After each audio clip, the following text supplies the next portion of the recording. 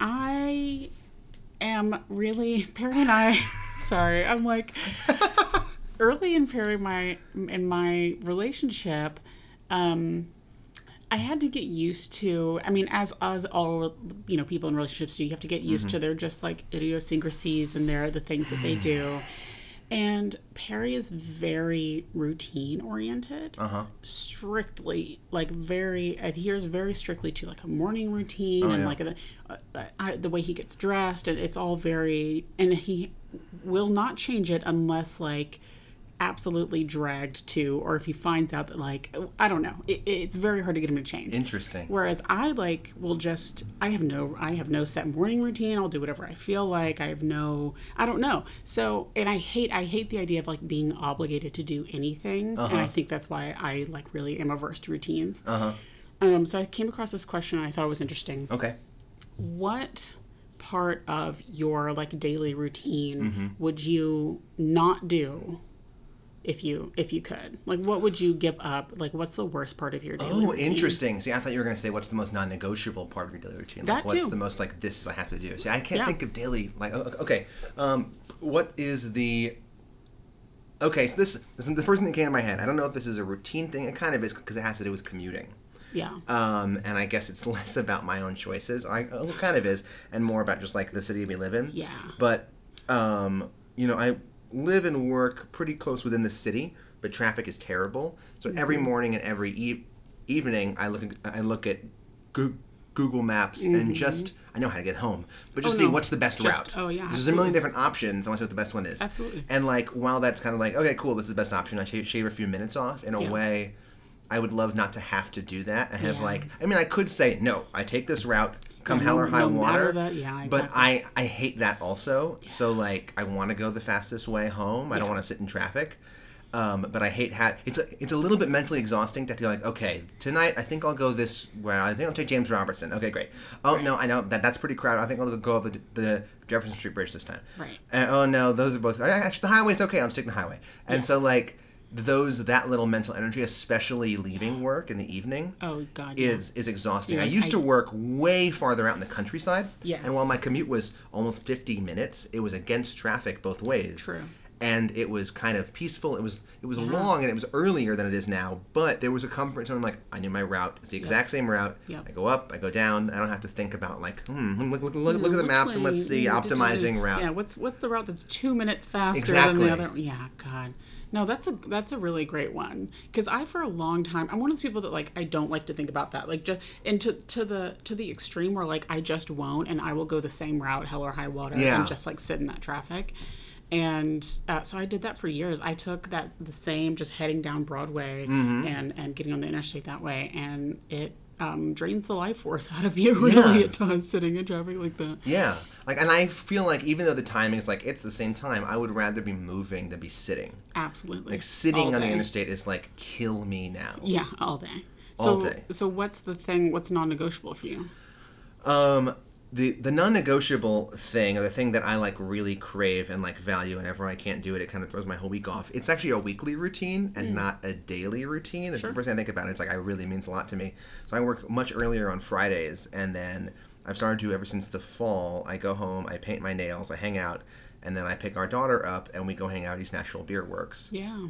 And every Friday evening, every Friday afternoon, we go hang out there. It's a big patio. It's super kid-friendly. There's pizza, and it's become our thing. We're literally every Friday we go, and the people know us, and it's. I look forward to it so much as like an ending to my week, as a way of decompressing, having that time, because most other evenings on the weekday, I get home after she goes to bed, and so like, I just from different angles value that, and so that's when when I'm unable to do that for reasons. One time our dog got hurt last minute Friday, and I was like, oh, I got to take her to the vet. Can you pick her up, actually? And it just threw my whole system off. And like, I was just like it was fine, but it's one of those things that like, I look forward to that at the end of every week. Absolutely. And you're always posting pictures of her on Instagram and stuff, and you go, she's just so cute.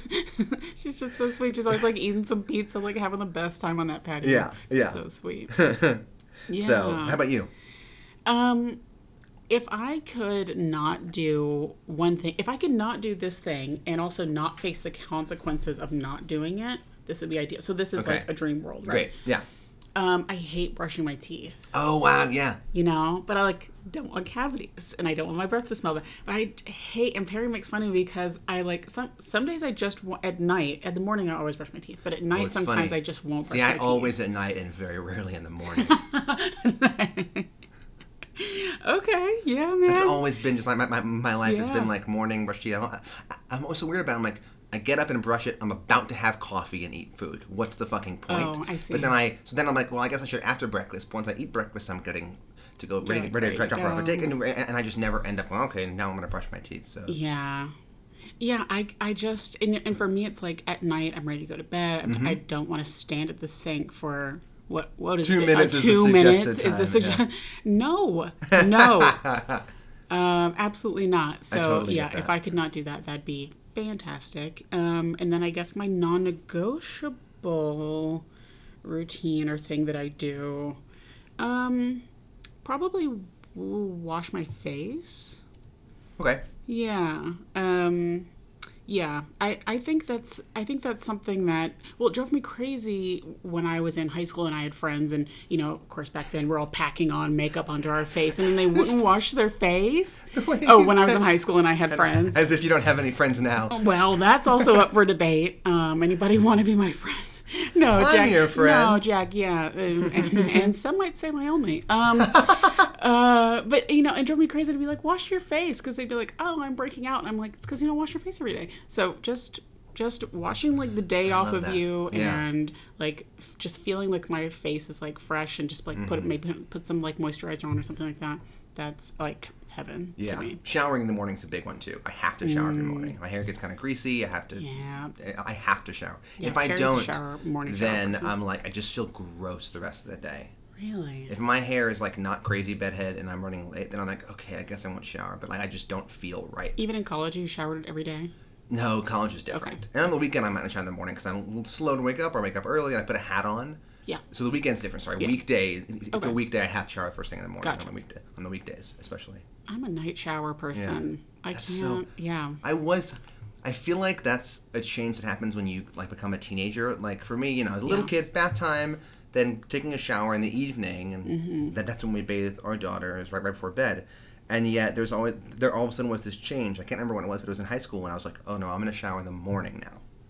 Oh, okay. Yeah. And that was my choice to do. Help you wake up. Help me wake up, and also having short hair. I feel like this is one thing that women with longer hair can kind of hide behind because it's longer hair. Yeah. If I wake up and my hair's crazy, it's just it's short hair and it's crazy. You can't do anything with it. So I'm like, okay, well, I need to shower to have it wet and then dry it off and have it look normal. Yeah. Yeah. Yeah, that's true. Yeah, I could easily get away with not having I don't have to wash my hair every day, so there's that. But yeah, exactly. I was always just I was especially in high school, pushing it to the last minute. You know what I mean? I did not give myself shower time in the morning. I was like, I'm awake. I have 25 minutes to get to the bus stop. Yeah. Yeah, that's so funny. I just don't have a lot of things. And I'm like, oh, this has to be done today. I'm just not a routine person. That's just not what I'm a stickler about in my life. Doing things consistently. Oh, yeah. There's some things... I had that thought a bunch of times because I park in this big, tall, 11-story garage for work. And I will go in there and I will look for the first spot. I'll stay... Yeah. There's, multiple tracks. I'll stay on the one track, but the first spot I see, I'm taking it. Yeah. And then there are people who... It tends to be around the 7th floor where my time in the morning, it's opened up and there's probably a million spots. Oh, sure. I park and there's people who go and pass them all by and keep going up. And I'm like, wow. Is it just I always park on 9. I park on 9. That's where I park. Yeah. And is it that or is it something else? And I'm always been fascinated. I'm like, hey, there's spots, guys. Where you going? Yeah, right, exactly. Because they'd probably leave, and if their car wasn't on 9, they'd be their whole day would be screwed. They wouldn't know where they parked. Yeah. Whereas I'm like, ooh, on 5 is a spot. And I'm like, boom. Hell yeah. It's it's a fun game. I'm glad you're able to, find games and fun in the monotony of you have parking. And, you got to have some madness, just like Hannibal says. A little bit of madness helps take the edge off the existential crisis of modernity or everyday life. A spoonful of sugar or something like that, whatever it is. There's a lot of quotes in this episode. Oh boy, yeah, so many. I started to write a couple down. I was like, oh, never mind. Basically, half of my notes are just like me quoting what they said. Because I'm like, oh, what is this? I don't know how you handwrite your notes. It's illegible, even to me. Great. That's how I handwrite my notes. And I pause a lot. Okay. I do that too. Perry makes fun of me because I watch the show on my laptop. Or no, I'm taking notes on my laptop, but I have the show on my phone. Oh, wow. Set up on my laptop because I can more easily pause it when it's on my phone rather than watching it on TV. Once Amazon was able to go through Comcast and not on my Wii, it made it infinitely easier to pause it. I didn't have to like take the little finger. It was much easier now. Just like I press pause on my remote. But yeah, the first time Blythe watched with me and I paused him one time, she's like, "This is a really enjoyable way to watch a show." Just pause, play, pause, play. God, yeah, I can only imagine. Yeah, Perry does not watch with me because I'm not going to put him through that as I like rewind and like pause and rewind to try to make sure I saw what color Hannibal's tie was. Right? Yeah, basically. How obnoxious. Oh, well, speaking of obnoxious, speaking of just of all of those things, welcome back to the Ethical Butchers. Is that the Seinfeld episode? I don't know.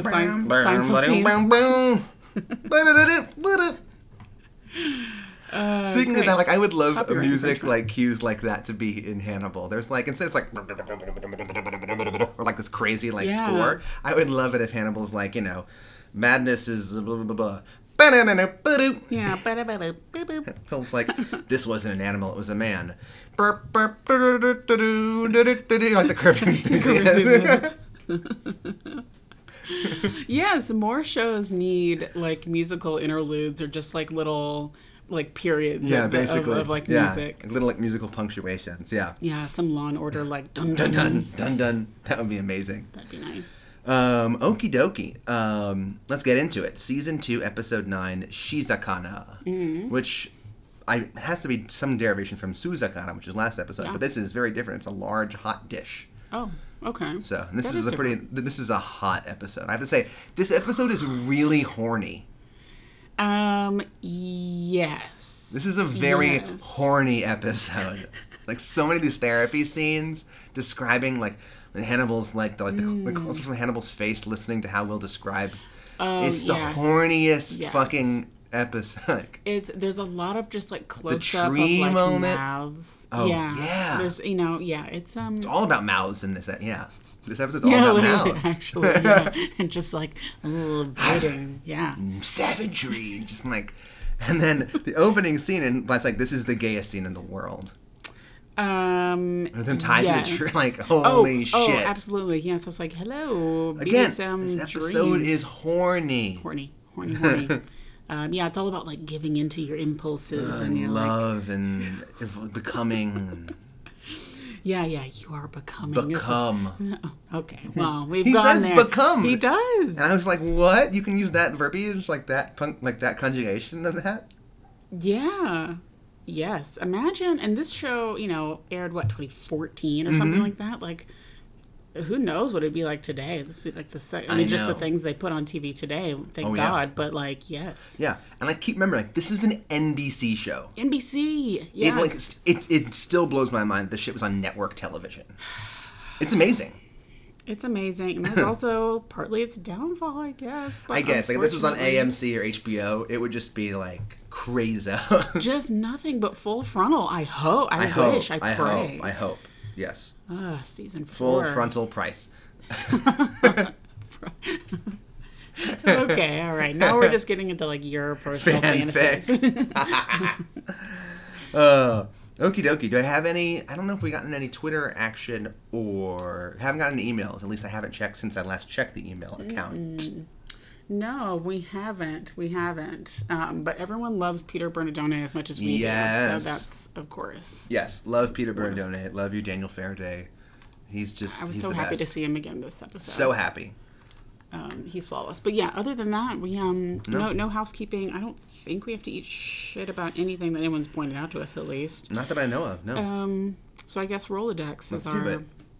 Who are you slipping into that sweet Rolodex? Sweet Rolodex. So I was so torn for multiple reasons, but I'm just going to go with for both the voucher thing and for his general fuckery. The soon-to-be not Speaker of the Tennessee House Legislature, Glenn Cassida. Yeah, he's had a holy shit. Had a hell of a month. Really. He's been on my Rolodex for a while because he and our new governor, Bill Lee, fucking rammed down the throat of the legislature this horrifying voucher bill. Yeah. That no one wanted. Yeah, school vouchers. Yeah, school voucher. Sorry, school voucher bill. Taking money away from public education to just give it to give to private schools. That no one wanted. Yeah. And the only way they were able to get the votes was by holding the vote open for half an hour so you can squeeze some arms. Exactly. And then this is the thing that blows my mind. And this is a total, I feel like, a Rolodex thing. They basically promise these rural legislatures that, don't worry, it won't be in your district. Right. Which to me is why the fuck would you vote for it then? Right. If you're this is bad, I don't want it in mine, I'll vote for it to fuck someone else over?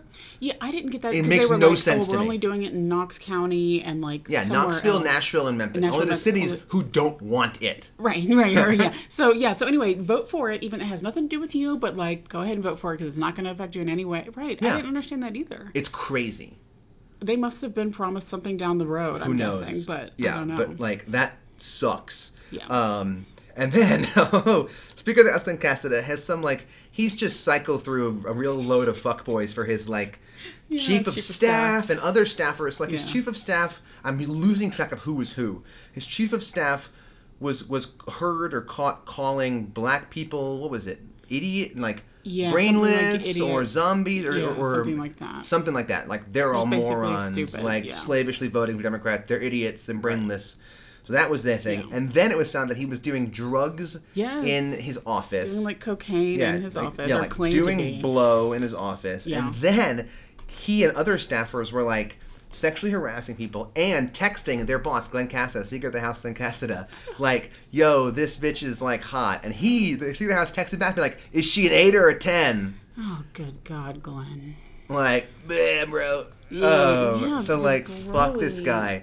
And immediately, and this is, of course, the hypocrisy of his caucus, everyone turned on him once it went public, right? So the cardinal sin is not this happens in the NFL all the time, too, is not what you did, but the fact that it's distraction. Yeah. The distraction is the biggest sin, not the actual sin itself. Right. Yeah, exactly. And it took a while for them to really come out, because at first it started to trickle out, and the governor didn't really have a comment, and folks were just oh, well, we believe Glenn Cassida, we'll see what the, blah, blah, blah. And then it was an all-out, resign now. And he initially said he was not going to, and they held some, private meeting downtown with, no press, no nothing. It was, just the people, the legislator, and then he came out of that meeting was I'm going to resign in bye. a week. The best moment was when Channel 4, the local news station, went to his house to, ask him questions about what this tech person said. Someone came to the door and was he can't come to the door. And then they saw around the back him running out of his house, running into a car. And they're like, Speaker, could you guys look and he escapes and runs away. It's all on video. Him running out of his house into a car and speeding off. And they're chasing after him. He snuck out the back door. Did you ever see the movie The Birdcage? Yes. Okay, it's that whenever, something like that happens, and a congressperson's trying to escape out a back window. He's I can't go out the front door, and he's crawling down the ladder, and they turn these spotlights on. They're Congressman, can you answer these questions? Oh, fuck. Yeah, God, that's so funny. I didn't know about that. Yeah, it's hilarious. Well, bye-bye. Yeah, Glenn. bye, bitch. Bye, bitch. Bye, bitch. You're going in that Rolodex. 100%. Who you got? I've got someone, just a general someone, I literally don't know their name. Yesterday, someone in our apartment complex was parked illegally in a handicap spot. Oh, fuck that. That shit, and it wasn't even the handicap spot exactly. It was the spot next to it that has the lines through it, because it's supposed to be reserved for a ramp or something like that. Yeah, for the wheelchair. Right. Parked there. I was not only is this clearly not a spot, but it's reserved for someone who actually needs it to get their chair out of their own car. What is wrong with you? What a penis. So I like called security on them or something. Good. Like that. So I don't know if anything ever. I tried to check to see if they were ever towed. Because I was like, can you guys tow them? And they're like, we don't know if we have the authority to tow. And I was like, really? Because y'all tow everybody else around. All right, whatever. This is like actually something illegal, like not just they're double parked or something like that. Yes. But like that, man, that pisses me off. Especially, like, and I don't know. I mean, for anyone that should make you mad, but someone with like a disability and someone with a newly minted handicap Hell placard, yeah. that's just so frustrating. So yeah, bye. I hope you get a ticket. Bye, bitch. Bitch. Yeah, Hannibal would not stand for that either. No, I don't think so. Yeah, I would it's hope a not. Rolodex moments. Yeah. Okay, let's dive in. It opens with a dream sequence. This was such a weird episode. There were so many dream sequences. It was so weird, horny, and... It was like weird, horny, and people... it was a strange... Anyway, we'll get into it, because I was like, what was the point of this episode, really? Well, I was thinking about it, and I love how now, especially with Hannibal's relationship and Will, and how they've used this Monster of the Week, kind of baddie of the week format in some of these episodes, and yet it's not just this spin-off, standalone bad guy. It has resonance with their relationship. It means something to Hannibal. It kind of has parallels with Will, and it plays into the general plot. So you both have this kind of bad guy of the week episode, and yet... So you have this neat story, and yet it moves the whole story forward. Yeah, that's true. They always try to make that a point. I feel like whenever there is the like Monster of the Week, there's always some undercurrent that like speaks to like Jack's thinking or Will's thinking or whatever. Exactly. Yeah, which is fine. And this guy was interesting this week at least. Oh, that was actually pretty scary. Oh, hell yeah. But yeah, sorry. We opened with the admission. Or whatever. Hannibal's just tied up to a tree. I know. And just like, I promised you a reckoning. Yeah, and he's tied up to a tree, and like the feather stag is on the other side of this like rope pulley system that he's got wrapped around Hannibal's neck, and will like move farther and like tighten the ropes with every like thing that Will doesn't like him saying. He'll whistle and it'll move. Yeah. And then Hannibal is like talking about love or like being a beloved. Yeah. I wrote down like allow our beloved to see our potential. If we express that love, then there's something like the potential comes true or something like that. It's so much flowery language. I just love how Hannibal says that he's in love with Will in Will's dream. Oh, right? Isn't that interesting? Like this is all from Will's perspective. It's Will's dream. That's true. And there's this tension about love and hate and like this kind of sense of them loving each other and seeing what they can become in themselves and each other. And that's, thinking back to, I think, the last episode whenever Will was talking to Peter Bernardoni and was like, well, I envy your hate. I wish I could just feel like clearly hate for this person. And obviously Hannibal's like very proud of him at the end of that episode. And so, this dichotomy, this love and hate and tension of who you're supposed to be and potential and all of that. It is like it is like right in the front and center of this episode. The blood was crazo. When he turned into the Wendigo and then he cut his head off with the ropes. Yes, and it was just like water park version of like blood spurting. But I was like, oh, Will's dreaming. Like obviously, okay, great. He wakes up Sweaty Betty again in his little bed. And then it goes to Hanny frying food. What was interesting is that the music wasn't this nice classical music. I feel like most of the time when it's a cooking scene, it's like Baroque classical music. It's beautiful, and this is like the creepy, like the percussion pipe music. Yeah, that's interesting. I didn't notice that, but because usually, you're right. Because I guess it's like presuming that's what Hannibal's listening to is like the really like nice classical like piano or something like that. That's interesting. Yeah, I know. He slapped that down on the fryer, and I was like, oh, whose liver is that? Right? I love this. I mentioned this before, but like, and I guess you could buy it because like it came from the Gypsy Hood, which is the Gypsy Hood of Granada. Yeah. So like, if you're gypsies, they're using like the least valuable parts of the cow, so it's sweet. That's why it's sweetbread, which is brain and liver, as opposed to like actual meat. Yeah. But Hannibal does this all the time because he kills people. He's like, this is heart. This is, kidney. Instead of being like, here's a nice like shank Like, there's occasionally, like, the pork loin he's served, you know. Oh, sure. But like, half the meals, or more than half, are like a weird organ. Like an actual organ, that most of us wouldn't eat all the time, which I guess makes him so fancy. He's like, nah, fuck it. I'm making a fucking I guess that's the fancy kidney. part of it. Yeah, because that's like high-end, you know, cooking up a quail heart or something like that. Yeah. Yeah, it's never just like, here's a nice, like, belly of something. Yeah, so he's just like, he's making a quiche, basically. Like an omelet. Yeah. Yeah. With sweetbreads and liver in it. It looked delicious. It looked really good. Oh, you know, yes, it looked really great. You think Jack thought it was people? Even though the test came back negative, Jack's talking about doubt, and he's like, I wish I could forget some things. Bite. That's actually a good question.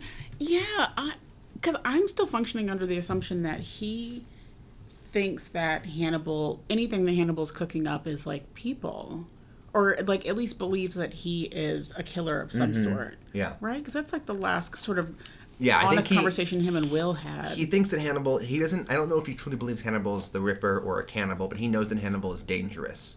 Okay. And has some side to him that he's not sure about yet. Okay. That's what I think. It's still unclear because he hasn't truly showed his hands yet. Yeah, and he hasn't... showed a card. That's true. And he hasn't found, like, actual humans in his food yet. Yes. So I guess he could just be functioning off of that. Because I don't think he would willingly eat human, even if he thought...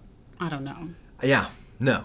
Now, you're right. It's still so interesting that the scene when the test came back negative wasn't punctuated as much. We talked about this during that episode, but, like, now with Jack eating actual food, you know, last time we had fish, so Will brought the meat. Yeah. No problem. Sure. This time Hannibal's cooking for Jack, and yet it's this weird ambiguity because you're like, Jack, do you think it's human, or was the previous negative test that convinced you? Was that enough? And if it did convince you, why wasn't that scene back in the episode a few episodes ago like, I knew it, okay, great, it's not people, see, you're wrong, Will. Right. And, like, kind of convinces him otherwise for a little bit. Yeah, that's a good question.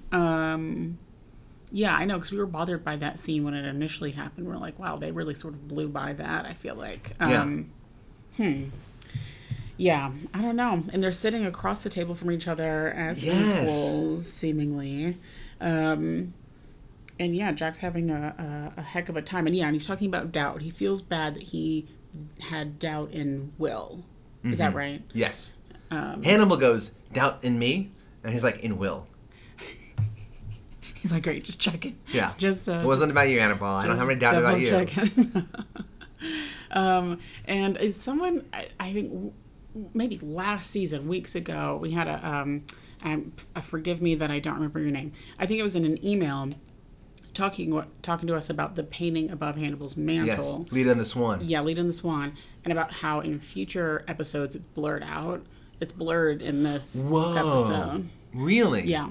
It's like a swan raping Lita, right? Which is Zeus is the swan. Correct. Yeah. Yeah. That's interesting. I didn't notice that. I haven't noticed the painting.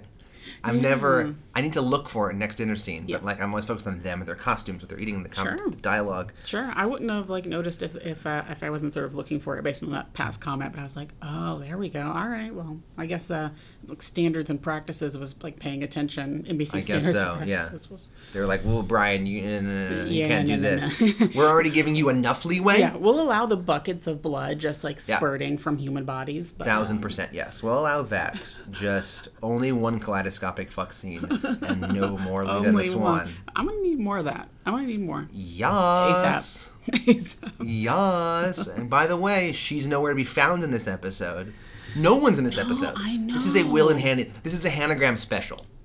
Hands down, yes, with a taste of Jack and a taste of Margot. Yeah, little bits of Margot. Like we like finally find out her last name. Yeah, you know, if you're a first-time viewer, a little bit of Peter, but it's a Hanagram horniness, horny special. I think that's what kind of got on my nerves about it, because I was like, this whole episode, like the point of this whole episode was just for us to like find out that Will is like sort of starting to lean in a la Sheryl Sandberg into his like killer tendencies, and like Hannibal's supportive of that. But, like, we kind of already knew that. Yeah. Well, it's like Will is letting go of his righteousness and his, like, by the book, I'm a lawman. Yeah. He's still, I think, views himself as antagonist to Hannibal or is against him. Sure. And yet there's more of a dance now, as opposed to I'm an FBI agent, you are a murderer, I'm trying to catch you or end you. Sure. There's more of a dance now between the two of them. And it's getting more relational. Okay. Still, I think that there's opposition, but also them being drawn to each other. More steamy. Definitely that. Therapy only works when we truly want to know ourselves as we are, not who we think we are, or something like that is what Hannibal says. Because when Jack's like, well, I hope your therapy works on Will. Yeah, I love that. He's like, well, I hope it works. Hope it works. Cheers. So, yeah, that's basically his, like, parting thought. Yeah. Yeah. Do you think that's true about therapy? I think so. I think you have to want to change. Yeah, well, and you have to want to know, like, the point, I guess, is, like, you have to want to know who you are right now. Yes. Yeah, you need to abandon, like, you have to be willing to like, be open to revelations that might not be comfortable. Yeah. Because instead of holding on to these, like, ideas about who you are necessarily or anything like that, you have to be willing to face truths and just be open to change. There's lots of research on kind of states of change, people who are kind of pre-contemplating, like, okay, I guess I might go to therapy, I don't know. Like, if you're going to therapy, then you're not going to do anything because you're still kind of contemplating or just starting to contemplate. So I think it only works, like he says, if you're actually ready. Yeah. It comes from you, not from the therapist. Therapists can facilitate things and point you in directions, but ultimately it has to come from you. That's true. That's true. Would you like to be my therapist? Have you ever thought about, like, a job in, like, therapy? Yeah. Before I became a sleep pathologist, I was thinking of going to counseling instead. Oh, yeah. I still toy with that. Sure. Yeah. I toy with that. Acting, ship has sailed on that shit. Oh, no. Come on. Ship has sailed on that fucking boat. Come on. Yeah. I have a child and a mortgage. I'm going to become an actor now. Oh, no. Go on. Just a little community theater. I don't have time for that shit. I know, right? No, I know. I would do improv again if I wanted that itch. I'm okay. Yeah. It's either the two other jobs that I think of shifting to at some point are either therapy, like actual counseling therapy, or like going to seminary. Yeah, rad. That's great. Yeah, would you ever go, like... Both would have, like, a really good pastoral care element. I think I would be really good as, like, a hospital chaplain. Oh, yeah, that'd be and nice. Something like that, like a hospice place or things like that, chaplaincy. Oh, gosh, yeah. That'd be tough work, but, like, I think you'd be great at it. Thank you. Yes. Any other careers you would do? Not the one that career? Oh, sorry. I'm just getting excited about, like, your film. Like, oh, Jack is a pastor. That's cool. I just, like, love other people's, like, future plans. Other career plans for me. I did think about going into therapy too for a while. I wanted to be like a relationship therapist for a while. Just because I thought I gave good relationship advice. It was just like all pretty selfish. But then I was just like, I actually have like a pretty keen sense of intuition and like I feel like I can get a good sense of a person and like give them advice and like help facilitate their own thinking in different ways. So I was like, maybe therapy. Or, man, there was something I was thinking about the other day where I was like, if I, again, like similar to the acting thing, like if I had nothing to lose, I would do this. Oh, yeah. I would probably I won the Powerball tomorrow and I was had like $50 million in the bank. I go, oh, sure, I'll just go try out for... Sure, yeah, I'll go to some audition. Yeah. I know, it's probably like, I'd probably like own a coffee shop or something like that, or like just a little bookstore or something, and just spend my day drinking coffee and like reading books. That'd be great. Yeah. Yeah. But that's not gonna happen. It's not gonna happen. Give it up, Melina. So then it cuts to the gas station. Yeah. This trucker, and he's going to his truck, which covered in snow, so I don't know how long he was away from his truck. There. Okay, right. Right at the same thought, I was like, your truck is covered in snow. Right. And it's not like you were, like, we get a cup of coffee and it's not that much. It wasn't snowing anymore. No. I had questions. And then, like, some Jurassic Park shit happens. Right. You, like, see something, like, crawl up really fast onto the top of his car, and he's like, the fuck is that? And he gets out, and he's, like, looking around. And then he's like, all right, well, never mind. I guess I'll get back in. And something, like, yanks him from the ground onto the... I was like, what the fuck was that? I totally forgot. I've got to say, 100% forgot about this character. Yeah. Like, rewatching this, I was like, this is all, like, new to me. I've forgotten about this person. Yeah, I had remembered bits of it, and then I was like reminded. Oh, right, this is like the monster guy or like the animal dude. I don't remember that. Oh, yeah. And wait. Okay, yeah. The credits roll. Okay, great. Sorry, well, I don't want to jump ahead, but yeah, that was weird. Because I thought this is out of character for what like the world of Hannibal. Like it's usually humans that are capable. Like nothing. Well, besides Hannibal's just like a psychopath strength and him like being able to like put together these huge installations. But I was like, we don't see like things that don't make like supernatural things. Yes, really. Yes.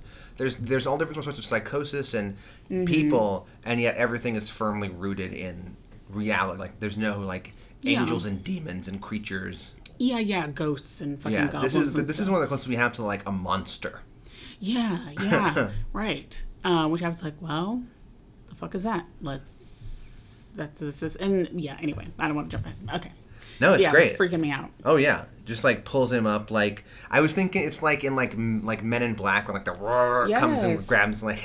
Yes, when the alien it lands on the guy's farm. Yeah. Yeah, and like drags him. Yeah, exactly. Oh, I wish D'Onofrio was in it. Well, back to the D'Onofrio cast. Sugar and water, more. Men in Black has been on so much now because like new versions coming out so soon. So I've been watching. The first one is so fucking good. So good. We talked about this before. Yes, I know we have. Flawless. But it's so good. So good. You know what's not good? I was watching it for a little bit, and then Black's like, "Please change the channel." And I was like, "I can't. I'm mesmerized." After I finished Hannibal, Romeo Must Die was on TV. Oh, no. The Jet Li 2000 movie. Yeah. Like, it is crazy horrible. He can't act. He's like the romantic lead of this like action like romance movie. Right. Like it's Jet Li and like against like he falls in love with Aaliyah. R.I.P. Yeah, truly. Yeah. It's. I was like, what? I remember the poster. I don't think I've ever seen it. But holy shit! That couldn't have been good. I watched about 10 minutes and I was like, I need to see this whole movie. I just love your wife was like, change this. She was like, "Are we watching this?" And I was like, "I am. I can't not." That happened last night, Perry. We had finished watching something and you turned it back to the TV, and it was like the last 20 minutes of Assault on Precinct 13. What is that? I don't know. It had Lawrence Fishburne in it. What? Yeah, Ethan Hawke. Oh, I think I remember this. Do you remember this? Okay. Maybe. I don't know. I don't know. But I was like, Perry, we don't know what's going on here. It's just like, oh, there's like a gunfight and Lawrence Fishburne's like running through the woods and he's like, I have to find out how this ends. I was like, I don't know. Yeah. Okay. I'm invested somehow. I'm now invested. I get invested in things immediately. Like, Blythe watches Grey's still. Sure. And I never do it. But I'll occasionally watch it for her shoulder, so I'll miss 10 episodes in a row. So she's watching, and I'm that annoying person. I'm sitting down, and I'm like, how come he's mad at the other guy? Yeah. Who's that? And I was like, do you care? And I'm like, no, but I'm interested. I care right now, so I need to know the details. Yeah. Okay, so then it cuts after another dream sequence, and it's just real revisiting him almost shooting the social worker. To the barn, right? And then it cuts to therapy. They're in therapy, yeah. And basically, Will regrets not killing him. Yeah. After Hannibal had talked him out of it at the time. Yeah. And of course when he was saying that this won't help you feel any better, it's not going to be like killing me. Oh. So don't. This is the really horny scene. Many close-ups on Hannibal's face. And it gets closer and closer. He licks his lips at one point. By the end of it, they're just whispering to each other, and it's just like an eyeball and like a lip up close. Adapt, evolve, become. And then, like, Hanny with the grin, and he's like, it would have felt good, like Garrett Jacob Hobbs. And at one point, Hannibal says good. I can't remember why he said good. Well, he said something like, I forget what the question was, but Will's answer was, and he drags this out, which is like another horny moment. Mm-hmm. He goes, I felt a quiet sense of power. Mm-hmm. And Hannibal goes, good. He licks his lips on that, too. There's one moment where Hannibal's like, holy shit. Tasty. It's a tasty morsel. That's some tantric shit right here. Isn't that tantric where, like, you don't touch? And, like, it's like the anticipation. Yeah, it's all about, like, not touching and, like, coming so close to touching, but you're not. Ooh. I think that's what that is. I don't know. This is this. This is that. Whatever it is, that is this, and that is that. Holy shit. Just, like, there's so much talk about, like, becoming and morphing and changing. Yeah. My therapist said you're becoming one time to me about a year ago, and I was like, in my head, I was like Hannibal, and it all ran through my head, and I was like, what? People really say that in real life? Yeah, that's a thing people say. I didn't know that. Wow. Yeah. Yikes. Are you Hannibal now?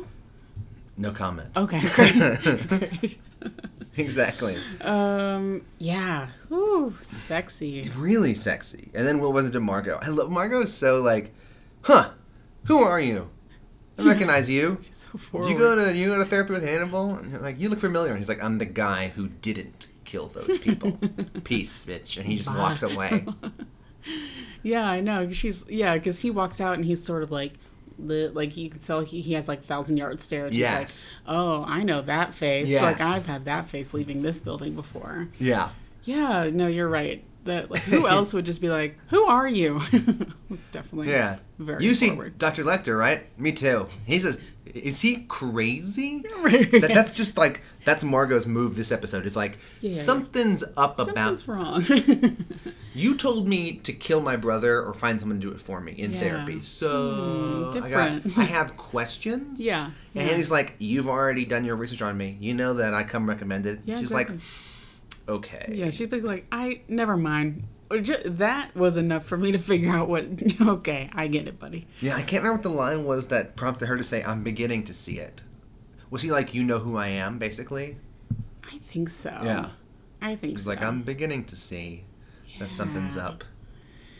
All right, where are we? I'm trying to figure out what you would the like next to is do. the crime scene. I feel like we are like just mere minutes into this episode. Okay. It's a dense fucking episode. There's a lot going on. Okay. When do you want to do the... We can do segments now and then just dive on in, because now we're at the crime scene, so this would be a good time to jump in and hit the rest of the plot after we do our 3 segments. Oh, yeah. I figure we could do Add a Bitch now. Yeah. Sure. Yeah, Do some lines. It's jumping ahead a little bit, but who cares? It's just lines. Sure. Cool. Do you want to do that now or do it after ETC? Add a bitch? Add a bitch. Add a bitch. Add a bitch. Let's do it now. Yep. Okay. So I have mostly Hannibal lines, but then we talked about like some great bitch lines that Hannibal could say. Yes. The first one I have is when Hannibal is like he goes, now I want you to envision yourself, the scene we just talked about. I want you to envision yourself killing him now. Like envision your preferred outcome.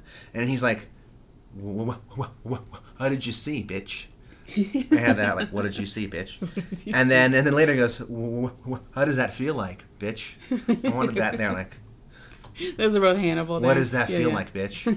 Bitch, what? Sometimes I think bitch should be the first thing. Yeah. Bitch, what does that feel like? Yeah. Sometimes bitch is better. Bitch, what do you see?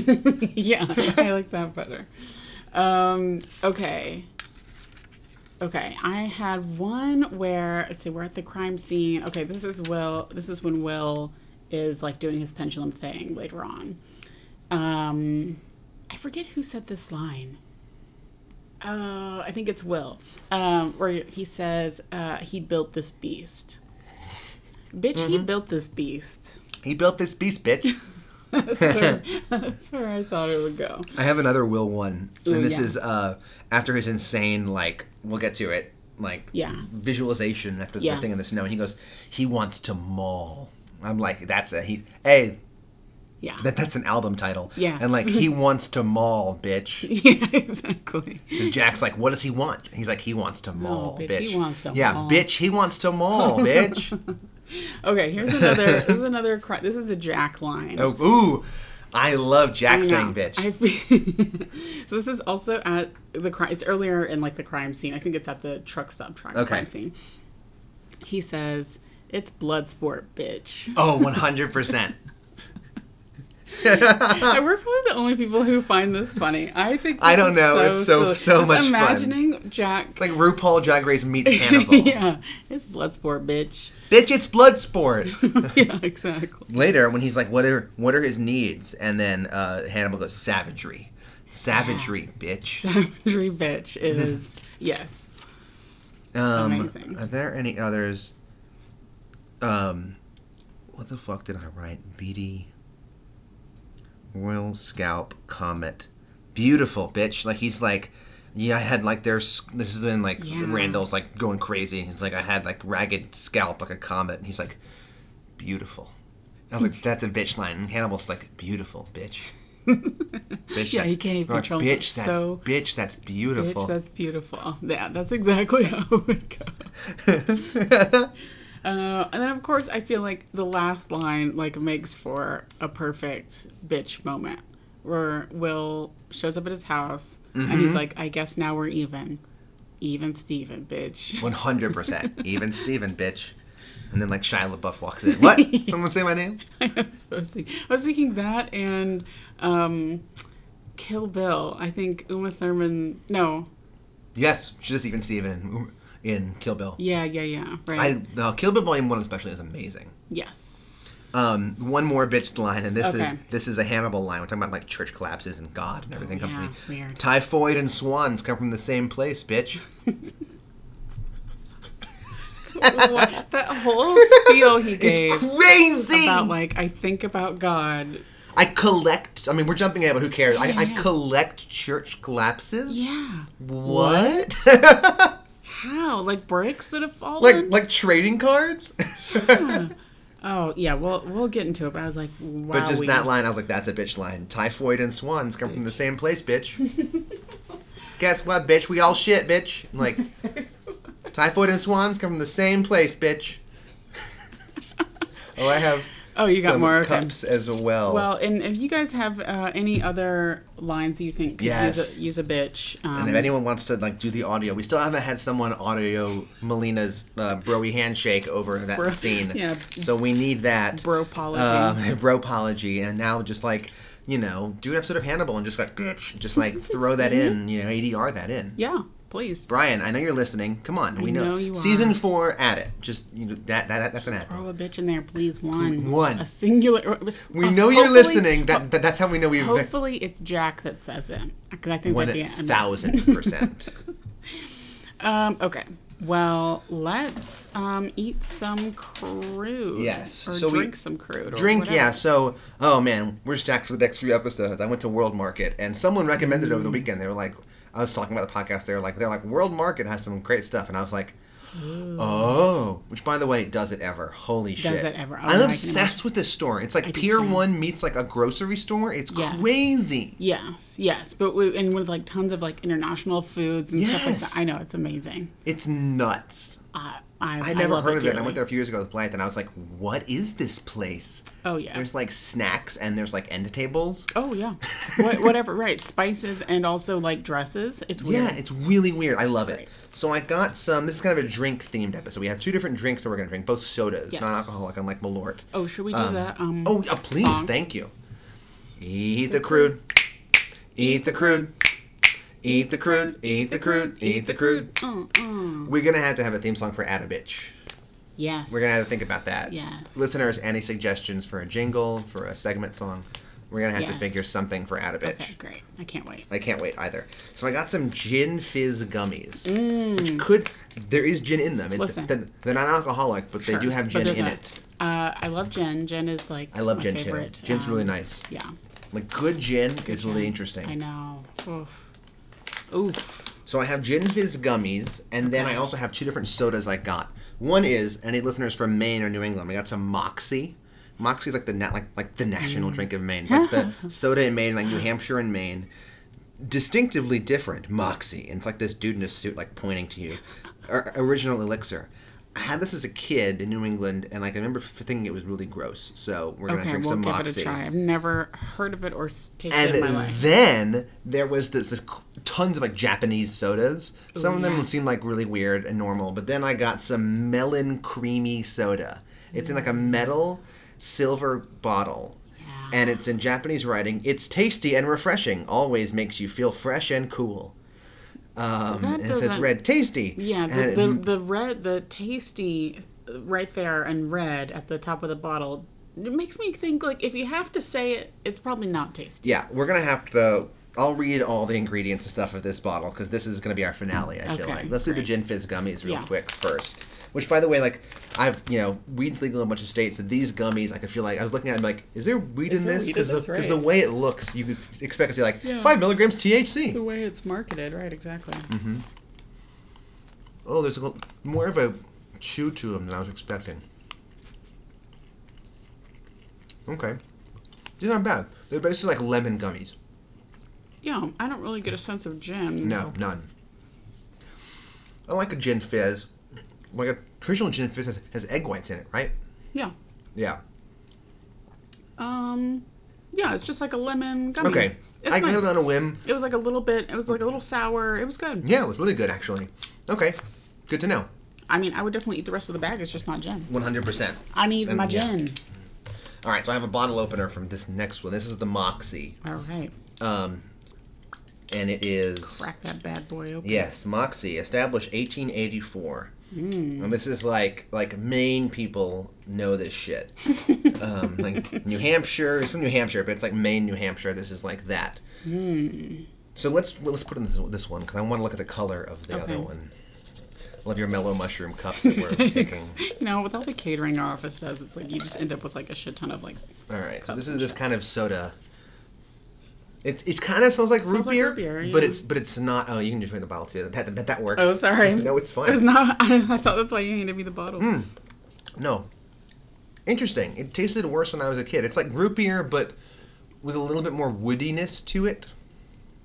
Yeah. I wonder what Hannibal would think about sodas. Do you think he gives... You think they're on his radar at all? You think he appreciates the art of a soda? You think he gives a fuck?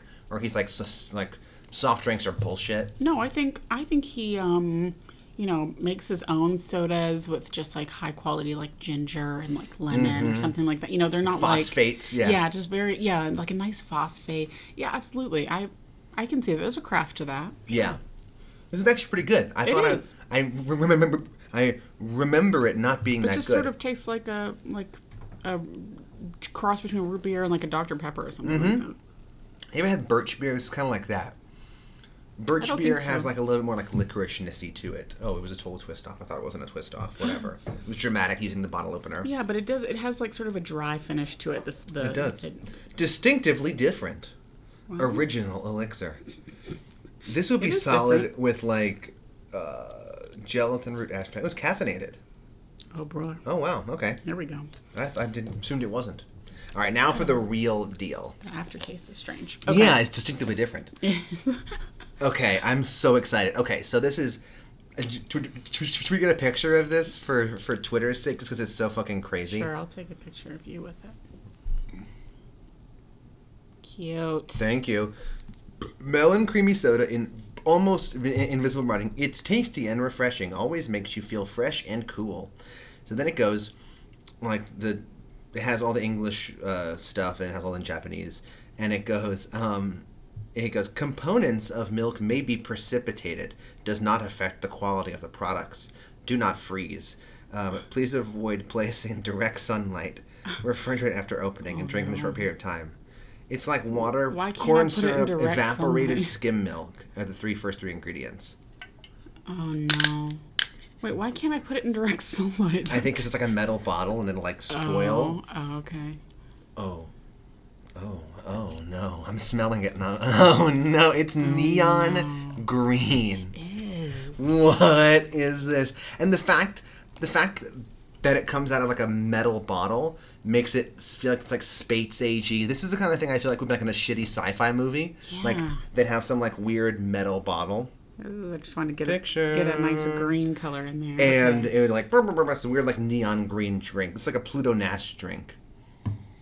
It smells like cream soda. No, it doesn't. It has a little bit. It smells like honeydew, but like I don't know. It smells like it's like some kind of candy. It smells like cream soda to me. Oh, it's really sweet. I don't hate it. It's just really sweet. It has that honeydew melon taste to it. I'm not getting much melon. I'm getting a lot of cream. Interesting. Like the milk. It definitely has a cream soda taste to it. It tastes like those like cream soda Dum Dum lollipops. Well, yeah, exactly. Right. I'm thinking of like I had cream soda recently, and that's more vanilla and honey than this tastes. Yes, exactly. This is definitely fruitier, but it has the same sort of like sweetness to it, like a cream soda. I would drop some like gin, honestly, or vodka in this, and have have a day. I'm sure you couldn't taste anything. You put some vodka in here, and you would just glug, glug, glug. This is college. Goodbye, world. I wish I knew about this in college. I put some vodka in this in college, and that would be a night. A night we wouldn't remember. It's not terrible. It is very sweet. It's weird. The color is off-putting. I'm assuming the color is not natural. Oh, God, no. It's got blue. It's got yellow 5, blue 1. Oh, yeah. That can't be good. Ugh. Again, all the things today were just strange. I mean, they're they're just different. Eat the strange, yeah. Yeah, they're just different things that we've never tried before, but actually not... we should one day, actually maybe after the end of this season, we should try to rank all of the things that we ate. Like, ooh, I like that idea. Ate yeah. and drank, and like from worst to best, or like least tolerable to like most tolerable. So not like best eat the crude as in like it's the funniest, so it was the worst, so therefore it's the best. Yeah, but I will never put this in my mouth ever again. The pink champagne chocolate. Right, or like the New York cherry cheesecake. 100%. Yeah, to like the for me the mochi was great, or like this soda, or honestly the gin fizz gummies might be the most tasty we've had. Yeah, that's or true. the wings. The wings. Oh my gosh, I can't wait. I don't know what. I'm like, I need the fall to come around so I can have those fucking pumpkin spice wings again. Those were so good. Yes. Yes. Yes, they were delicious. Mochi update, by the way. I told you that I went to Whole Foods and got some like other mochi flavors. Yeah, me too. You got some too? I went to Kroger I got vanilla and mango mochi. Oh, did you? It was great. Okay, the Whole Foods ones were fantastic. They were like not as like chewy and certainly didn't have as much flour on them and all kind of stuff. So if you ever find yourself at Whole Foods, pick up some mochi because they're so good. Yeah, when you spend $18 on cherries. Oh my gosh. Do you want to talk about this on the air? I'm sorry for selling you out. But... Okay, we went to Whole Foods just to get like a dinner, their little like hot bars or whatever, just to like grab some dinner and some mochi. I spend so much money on those hot bars because it's by weight. And I'm like, this looks good. And then I'm like, fuck, it's 30, it's 30, but 20. It's so good. I don't regret that at all. But we walked in and I saw they had cherries and the sign said $4.99 and I was like, okay, that's like not a bad price for cherries. Like, ooh, I love these. Here's a bag. It's like jam-packed. I literally said this. I said, ooh, here's a jam-packed bag. Like, let me get this. We get to the cash register. I'm not paying attention. I literally don't hear the number that she says, and I just like swipe my card and move on. And Perry goes, wow, like those cherries were like $20. And I said, shut up. You are like, stop joking. Like, no, they were not. And he was like, they can't be. That's impossible. Right. I was like, no. And he goes, no, look at the receipt. Fucking like they're like $18.99. That bag, oh my this God. Bag of like a 2.5 pound like bag of cherries or something like that, which is like do you eat that many cherries? I do actually. Oh wow. Yeah, okay. Yeah. Interesting. Yeah, especially for this. I mean, the summers whenever they're in season. But like, yeah, I love cherries. I was like, wait, what? I literally turned back around and went back into the store to look at the sign. And you remember how Amazon bought Whole Foods? I try to forget that, but yeah, okay. I do. So the sign said $4.99 for Amazon Prime members. And it was like regularly like $6.99 for everyone else. Per pound. Got it. Right. And I was like, what? Do you not have a Prime membership? You watch Hannibal, you must. We do. We use Perry's mom's Prime account. Unbelievable. And so the lady at the restaurant, at the cash register said, are you guys Prime members? And we both said, no, because I was like, I don't want like her to get charged for our groceries. Like I didn't know how that works. We were both like, no, not thinking that like that was the Prime discount. So I spent fucking $18 on cherries. They better be good. I had some. At first, I was like, I'm just gonna return these the next day, and I was like, Can you return produce? Yeah. What do they do with it? They wash it and put it back, or they throw it away? Like. Well, yeah. I mean, I hadn't at that point. I hadn't like even opened the bag or like touched them or anything like that. So I don't see why they wouldn't take them back. They probably just throw it away, honestly, which is a waste. So I was like, I guess I'll just enjoy these fucking cherries. And they're good. I mean, they were fine. They're good. So whatever. But, I felt bamboozled. Ugh, that's hard.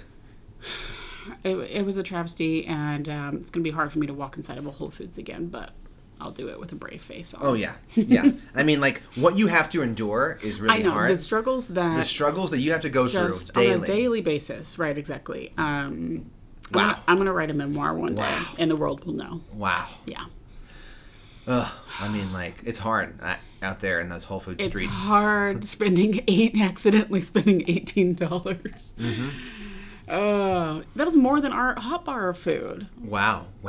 I know. See, I'm the guy who will accidentally spend like $18 on the hot bar food. Sure. I'm also the guy who in college purposefully, but like knowingly spent $18 on Taco Bell for myself. Because I was like, I want that. And I want that. And I also want this. And I also want some of this. And I was like, that's a lot of food. Right. Yeah. But, man, whenever you're young and your body can handle Taco Bell, go for it. I know. Please. I sometimes forget that I'm 30. And then I eat things and drink things. And then I'm like, oh, Jack, you need to understand that you are not 21 anymore. Even though you might think you are sometimes. Right. Good Lord. Okie dokie. So, let's dive into... we ate the crude. Ate the crude. Ate the crude. Ate the crude. Ate the crude. Woo! Okay. I'm really happy with these songs, especially this one. All right. You wear that puffy hat at a truck stop. I want to strangle you in a tree. I want to feel you dying forever until I drown in your paisley. Little Savage Garden. Yes. Okay. I love the puffy hat at a truck stop. Holy shit. Let's just start there. That is a starting point. I was like, Mother Russia, what is happening? I hit pause so fast. I said, what? I screamed. What? I went, wow. What? What? I used to have one of those hats when I was in high school. Did you? Yeah. I wrote, this fur hat a la Russia is A+++++++. Crazy. It's like KGB hat. All black. And he pulled the muffs down. Yes. Because it has a thing you flap it up and it's this big thing on your hat. This big Cossack thing. And then you can flap it down. And he has it flapped down. Muffs down all day. It's crazy. I was like, is he pulling this off? I mean, as much as any man can pull it off, non-ironically. Yeah. I guess. So... It's really bananas. And it must have been freezing because everyone's bundled up. Yes. This is like a puffy hat party. Correct. Yeah, Jack is in his fedora and is wearing the ear covers that we talked about before. Will has his beanie on. Yes. Price has like a newsy cap with earmuffs. Yeah. And then Z is like this big, similar hat, but like a more normal, puffy, furry hat. And it's like lopsided on his head. Cool. Cool dude. I know. Well, I've thought about that. I was thinking, has it been winter forever? I feel like it's been nothing but cold. It's been winter all day, all night for a while. For seasons. And it is like, this is like an episode of this is like Arctic, basically. This is like the frozen tundra they're on. Oh, yeah. I was like, this is somewhere up in like fucking North Canada, like I guess. Fucking freezing. Well, but I thought we were talking about that, like when they were like the scene we're gonna see later with like that field, whatever that is. We're like, where are they? Is this? Because usually there's like a chyron. Like I was expecting, and I like looked back. I was like, is there going to be a chyron like the truck stop? Right. There's usually like West Virginia, like that happened with the frozen lake and the totem pole, and so we knew where we were in the world. Yeah. Wolf Trap, Virginia. Like they used to have chyrons, and there was no chyron. So I'm like, are we in Maryland? I mean, Maryland gets cold enough. Pennsylvania. Are we in the area? Well, it's strange. What are we in? Later on, whenever they talk to the museum guy, he says something South New York. Like his South New York. What the fuck does that even mean? I don't know. I don't know because he's in his. They're asking about the bear, and he's like, "Oh, like these bears are really common South Europe. Southern Europe. South Europe. He said like thousands of these fossils have been found in Southern Europe. Oh, okay. I was like, yeah. What does South New York mean? That's not. As someone from South New York, New York City, I guess is South New York. No one says that. No, you would say like downtown, I'm guessing. No, you said like I'm from the city. You're not from South New York. No, but I mean, like, I guess if you're speaking about Manhattan specifically, like, that's what I was saying. Is like maybe he means like. I guess you didn't say downtown. Thousands of cave bears have been found in downtown Manhattan. I was like, that can't be right. No. Anyway, okay, well, so I misheard. A side note on that, like New York geography. Like, if you grew up in New York City, like your entire idea of like geography is skewed. Like you're the center of the world. Literally everything above the Bronx is upstate. The entire rest of this gigantic state, it's all upstate. Upstate New York. Yeah. Oh, it's all upstate New York. And it's like, you can go 15 minutes above the Bronx and you're in upstate New York. Upstate. For the way that I viewed it. Sure. So much so that when I was in college, I met someone randomly at a party, and I said, where are you from? And she says, Central New York. And I was like, what does that even mean? Oh, you were like, couldn't conceive I was like of it. Central New York. I was like, so like Syracuse, like where Central? Like I was like, I've never heard anyone say that before. She's like, are you from New York City? I go, yeah. She's like, okay. Okay, great. Yeah, you dummy. Go return to your bear cave. Basically. Yeah. But yeah, okay. that was the part. That the hat party and Hannibal's puffy hat was crazo. The hat. I mean, I was like, it must be like, I'm sure the most beautifully made hat in the world. But I was like, this is a style choice that I wasn't expecting him to make. Blythe's theory was that he normally would wear a fedora like Jack, but since Jack's wearing a fedora, he wore this. And I don't know if she meant like Hannibal had the thought like, I can't clash with Jack. Or the costumers were like, we can't have two fedoras on this scene. Well, it's like between a fedora, he can't wear a fedora. He wouldn't wear like a newsy hat. No, he wouldn't wear like a beanie, I don't think. God, no. And he wouldn't just be wearing like ear covers. I have to have something on his head. So like a top hat. I mean, it's like you run out of things to put him in. I guess. Or like one of those weird, but like things you see like certain African men wear, the like weird kind of like... Oh, yeah, like cylindrical shape I want to say like that, or like it's shaped like a Krispy Kreme hat. You know what I mean? But it's like wool. Oh, yeah. Those like, one of those. Military officers used to have that. Okay. Like the kind of like... Yeah. Like cone... Boat-shaped Yes, thing. Yes, boat-shaped hat. Okay. Yeah. Something like that, maybe? I know. Right. I just think, probably it's from customers Eastern were like, Europe, so I guess it like makes sense. Yeah, that's true. Ugh. It's just... It was visually arresting. It stopped my heart and my brain for a moment. All right, so let's go back. Okay. The first costumes we see are the dinner scene. Just Hannibal's... Him and Jack. Pardon? Between him and Jack, the dinner. Yes, the dinner, sorry. Jack's in blue, not dressed as nicely as he was during the fish dinner. That was really nice. That was really nice. He's dropped the ball again. He has. Back to his old ways. Yep. And Hannibal has his plaid like this bold-ass paisley. I know, I loved that. I was like, okay, this... Oh, yeah, it was like he was wearing a light teal shirt and like a green... I think it was like a green or like maybe a dark gray plaid suit. And yeah, big ass knot too. Fucking knot. And the paisley was bold. It popped. And then I have the therapy scene. Yeah. Will had a nice sweater on. You liked that like gray half button thing? Yeah, the kind of like it had like a collar. It wasn't. It's like a Henley. Henley had like a Henley sweater. Like I don't like the sweaters that had that like big stupid neck roll. Oh yes, that was trendy like 5 years ago. So it would have made sense to see someone in that. I feel like we have. Sure. But it's like it's a sweater, but it has like two buttons basically. Yeah. Like a Henley sweater. Yeah. It looked great. It did look nice. Yeah, I agree. And then Hanny is in like red, white, and blue. Yeah, that blue and red paisley tie. I was like, oh, this is interesting. I don't hate the color combo. Yeah, I was like, this might be my favorite tie of the show. It's really nice. It's really cute. And it had like a polka dot pocket square. Yeah, that was cute. Do you want to tell me what Margot was wearing? Because I asked Blythe, I was like, how would you even describe what she's wearing? I struggled as well. I again paused it and I was like, what is this? Okay, so it's like... I make heads or tails of what is going on. I couldn't tell exactly what the pattern was precisely. I just wrote, it was like a blue-ish... But I was like, it's not floral exactly. It had some sort of like weird pattern to it. Long sleeve blouse. And again, another high neck. Yeah. The high really sort of ruffled or had some like creases to it. A high neck situation and sort of puffy shoulders again. That's really her deal. Puffy shoulders, puffy shoulders, neck. Yeah, that's her thing.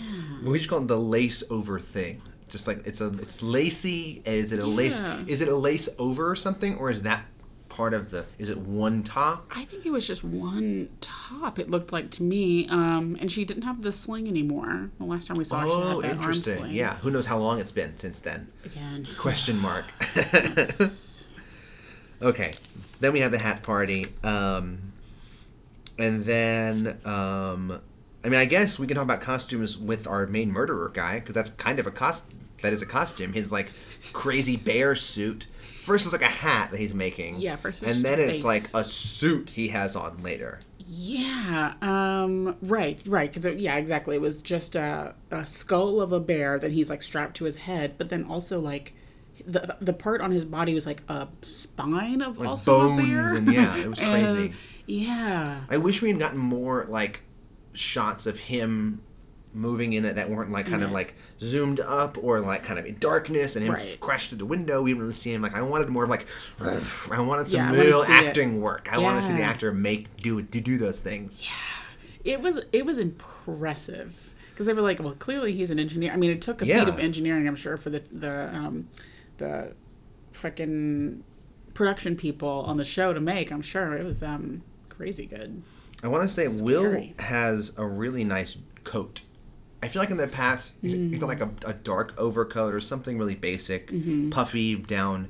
He got this like gray houndstooth overcoat that looks great. This is in the CSI scene later with the field. You think it's his like nicer like outdoor coat? I guess it's just a nice top coat. It looks really good. I cannot recall it, but it sounds nice. That white hat by the biddy who got murked in the field, black tie.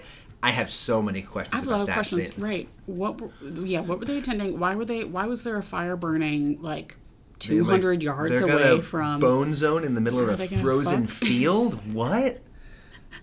Yeah, why were they okay? Yeah, and she was in a white fur coat, I think. Yeah, white fur coat and like one of those like white not beret but like big beret like kind of hats, like winter beret. I want to call it basically. I don't know if that's a term. Ooh. And then Will later is like crushing with the chambray shirts. His black shirt he's wearing, looking when he's like leaning up against the desk and Hannibal's sitting at the desk. That scene later. Yeah, Will looks good. Good. And Hannibal knows it too. Oh, yeah. Well, this is like how you know he's in great shape because, like, guys, I have a little bit of a belly. Guys who don't, with the shirt and it tucks in, there's the belt, and it just is a straight line. Yeah. And it looks great. Yeah. Yes. Yeah, I know, right? He does look like he's in good shape. Yeah, he's wearing the dark, that was like the black chambray you said. Yes, black, yeah. Isn't he in a blue? He's in a light blue later. Yeah. That looked really nice, I think. Hannibal kind of has some Chilton-esque stripes in that scene on his shirt. Yeah, the scene when Will's in the dark shirt, Hannibal has this like Chilto-esque striped shirt, and I was like, Hanny, no. Was it laundry day? Like, right. I thought that too. I was like, this is a bold stripe for you to wear as a shirt. It's like an orange paisley. It's usually not a choice that he makes. Oh well, I'll forgive him this time. And then I loved Daniel Faraday in the yellow Orange is the New Black jumper. Just his sweet yellow jumpsuit. I know. It's so sweet. I like what Randall was wearing. He had like the red sweater, the dark shirt, and like a chino coat. Chino blazer, sport coat. Yes. Randall the Animal. Yes, Randall the Animal. And this is when they met him, or when I think both when Hannibal and then late, Hannibal shows up and meets him and appears. Yes. We see Margot again. Her coat was like Javert, like in like fucking Les Miserables. Did it have like a military-esque? No, it had like, it was a coat, but it had the thing where it's like a second shoulder thing that like hangs down like this. Oh yeah. Like what? Oh. It's like. Some like Amadeus or something. She's like obsessed with all things that add just substance to the shoulders or neck. Yeah. She's always wearing just like big, the biggest collar in the world, or like a big metal tie or something. And like rivets. Another this sweater she had on, this black sweater with like white dots with the white dots on it. Right. And again, I was like, is this... I had a hard time making sense of what exactly the shirt was. Yeah. I also noted that she was wearing heels. Snowy, you drove to the countryside and you're in heels. Listen, the sacrifices we make for beauty and style. Maybe she put some trash bags over her heels or something like that, tromped through the snow. Who knows? Yeah. Amazing. Yeah. That's all I got for costumes. Anything else? There's a lot of stuff. It's funny. Even without the heavy hitters, there's lots of changes. Yeah, I think that's all that I have as well. I just can't wait till we meet Mason soon. Holy, just hair alone. Yeah, there's going to be plenty to work with there. Plenty of content. And I wonder if Handy's hat ever makes a return. Okay, I'll take us out and we can get to that scene and talk about it. All right. What they wearing? Margot got me staring, and I'm hungry like a bear. What they wearing? Margot got me staring, as if you said. Yeah. Hilarious. Thank you. All right, so now it's the CSI scene with the hat party. He's urbanizing his animal. He's urbanizing his animal. It's a blood sport. It's blood sport. This is when they think that it's like a guy with like a trained beast, basically. Yeah. Right. Yeah, because this is before Will talks to Peter. Yes, right. This is right before that. And kind of like Peter seems to like confirm that it's some sort of like training. He goes like, Bear Wolf. Yeah. Weird, like, Bear Wolf. Hey, he would know. He's an animal expert. Yeah, he's got Kevin. Yeah, aw. Kevin. So sweet. I love Will's smile when Will sees Kevin. Will's like, oh, and Will, I know. Such a charming little smile. I know. I want to choke him. He's so cute. Will is. Will. Oh, yeah. So cute. But then Bernard throws some serious creepiness. Yeah. He says something like, with enough time, like, I could train you to do some things or something like that. I was like, what? This is a bit off-brand, it seems, for him. Or was he trying to make a joke? I couldn't tell if it was like a joke or just like a matter-of-fact sort of thing. Like, you can train anyone to do anything. Like, with enough time, I could train you to do some things. Like, I can't tell if he like meant for it to be creepy. I don't think that. I think it just came off creepy. Got it. It just came off creepy, but then also like played to the theme of like Hannibal's training Will, and Will's kind of dealing with this, and so exactly. with Faraday saying it, with Peter Bonadone saying it, it's like what? Yes, yeah. With enough time, I could train you, Will, or something like that. And then he says, "Man's the only creature that kills to kill." Why am I still drinking this? I don't know. Well, I thought about taking a sip too. It's not. It doesn't age well. It's when it sits sweet. out. No, it's just so sweet. They're like, it's sickly. Putting it away. Kind of tastes like cough medicine, maybe. It's very medicinal. Yeah. All right, I'm going to set mine aside as well. Okay, so bye. I'm not tempted. Okay, bye. Okay, bye. And then we go to the bone zone. Like bones and everywhere in the pneumatic jaws. Right. And it's sort of unclear where we are, obviously, because we haven't seen this place before. And I wrote, we're in some sort of lab / hidey hole. I was like, I can't tell where we are. With like pictures and paintings of like beasts and like Beasts, wolves and then bears. He's like, there's like mechanics. He's drilling, and then there's like a pipe, and then it's like a jaw, wood and then... stick. It's like a broomstick. He like breaks. Yeah. I was like, okay, he's constructing something. Who is this? What is going on? This is scary me. Oh, it's great. And then, okay, this couple in the woods. This is like horror movie fodder. Like the dumb couple who wants to fuck and gets killed. Like in like Act 1. Like in any like snuff film. Like it's always like the horny couple. It's like the babysitter, and she invites her boyfriend over. 100%, yeah. And she's like, Jimmy, we can't. He's like, come on, girl. Like, oh, they're not home. She's like, okay, all right, don't mind if I do. And then it's like, knock, knock, knock.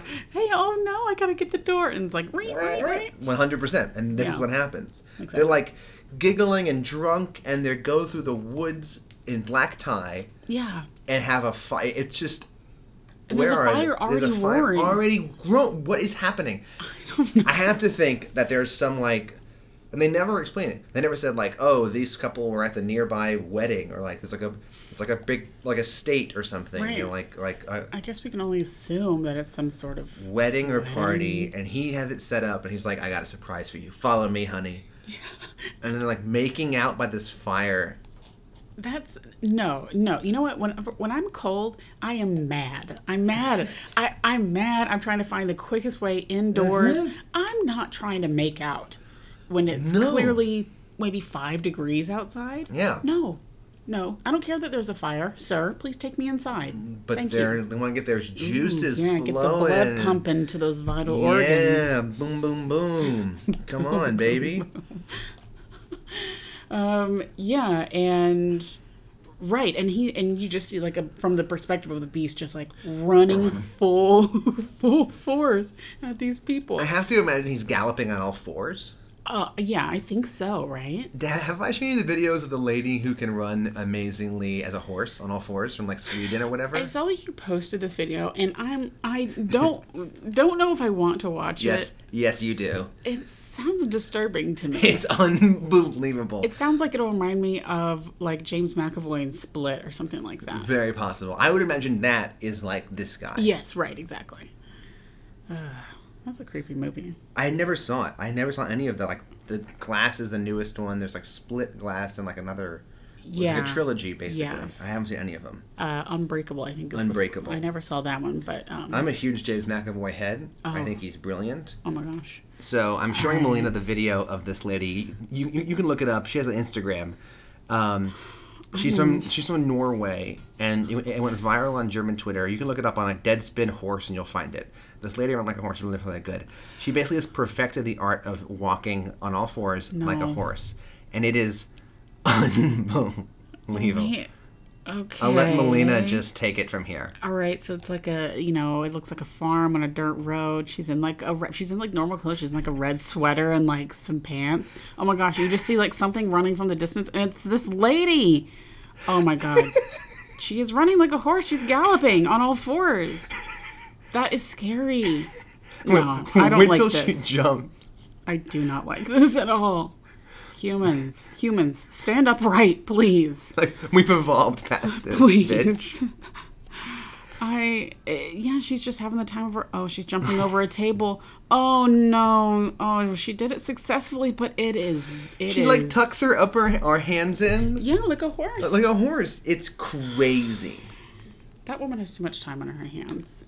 She's Norwegian. She's a hobby. They fixed all their social issues. They fixed everything. Like, they have universal health care. What's left? Living wage. Everyone's great. So, okay, I guess I'll fucking run like a horse. No. That's what you do when you have all your social issues worked out for. Go to your local fjord or something and, like, have a picnic. Don't do that. Oh, it's amazing. I didn't like that. So that's what I imagine. I knew I wouldn't like it. He's got his like bare face on. He's like trot. That's exactly what's occurring with this man in here. Oh no. What's interesting is that Will is the pendulum in this next scene, yes. and the like crime scene vanishes as it does, and yet the people behind him don't vanish. I think in the past, like all the observers have also vanished. It's like in the zone, auto zone. It takes him. It takes a while, because I thought about that too. Like, the initial pendulum happens, and the crime scene vanishes, and then it takes, like, several more swipes to get rid of the people. And, like, Jack is the last person left that he has to, like, swipe and get rid of. It is great, though. Yeah. I need to find, like, a gif of that, like, final thing. Where the final thing? Yeah, where he, like, stands up or whatever. Holy shit. He's like goes kill, and like the Raven Stag comes and gores them, and then it's like yeah, and then like he's the Raven Stag, he's like covered in blood. Yeah, absolutely creepy. But I was like, oh, he's imagining himself killing as the stag. Yes. Will has a lot to sort out. Well, it's like he realizes, like, I first send the beast to kill, and then he realizes, wait a second, this is my design. I am the beast. I am the beast, bitch. I am the one who knocks, to quote Breaking Bad. Yes, but actually, and then, yeah, I need to find that gif. I mean, I'm sure everyone knows what I'm talking about when Will's, like, imagining himself as this, like, stag that just murdered these two people. It's really extra, disturbing. And it's wonderful. He wants to maul, bitch. He wants to maul. He does, and he successfully mauls. The next scene is Hannibal's office. It's Hanny and Will again. Yeah. And this is like a really horny scene. Yes. Because Will's like looking great, like leaning back, unbuttoned, like doing like and then Hannibal's behind him. Ooh. On the desk. And there's an interesting camera angle where like it goes from like above the desk at them. It's a lot to handle. And basically Hannibal's just trying to get him to like lean into those like killer feelings. Yeah, and Hannibal's like, can you imagine tearing someone apart? Like, Hannibal gets up and goes around and he's like, can you imagine like, he's like, dude, like, what a fucking, like, as if, like, I would say to my friends, like, can you imagine hitting a home run right there? Like, holy shit, like, the fucking, like, can you imagine, like, one in the, like, can you imagine tearing someone limb from limb, bro? Like, fuck yeah. Dude, don't get me started, bro. Yes, that's exactly what it is. And then there's so many lines, and he's like, talking about guns, and he's like, no, guns lack intimacy. Just a mediator between me and the kill. Oh, good God. And then he's like, you must become intimate with your instincts. Oh. See, right? That's what we're talking about. Sexy. This is so horny. It's just horny. Really. Intimate. And then he quotes Plutarch at first. He goes, "No beast is more savage than a man possessed. No beast is more savage than a man when possessed with power answerable to his rage." And I was like, "That's a quote." And I thought it's Plutarch. Okay. Good to know. There we go. I love that Hannibal's like Hannibal's one of those assholes who can like pull out some Plutarch or Plato quote and like throw it at you, and you're like, "Who said that?" Like.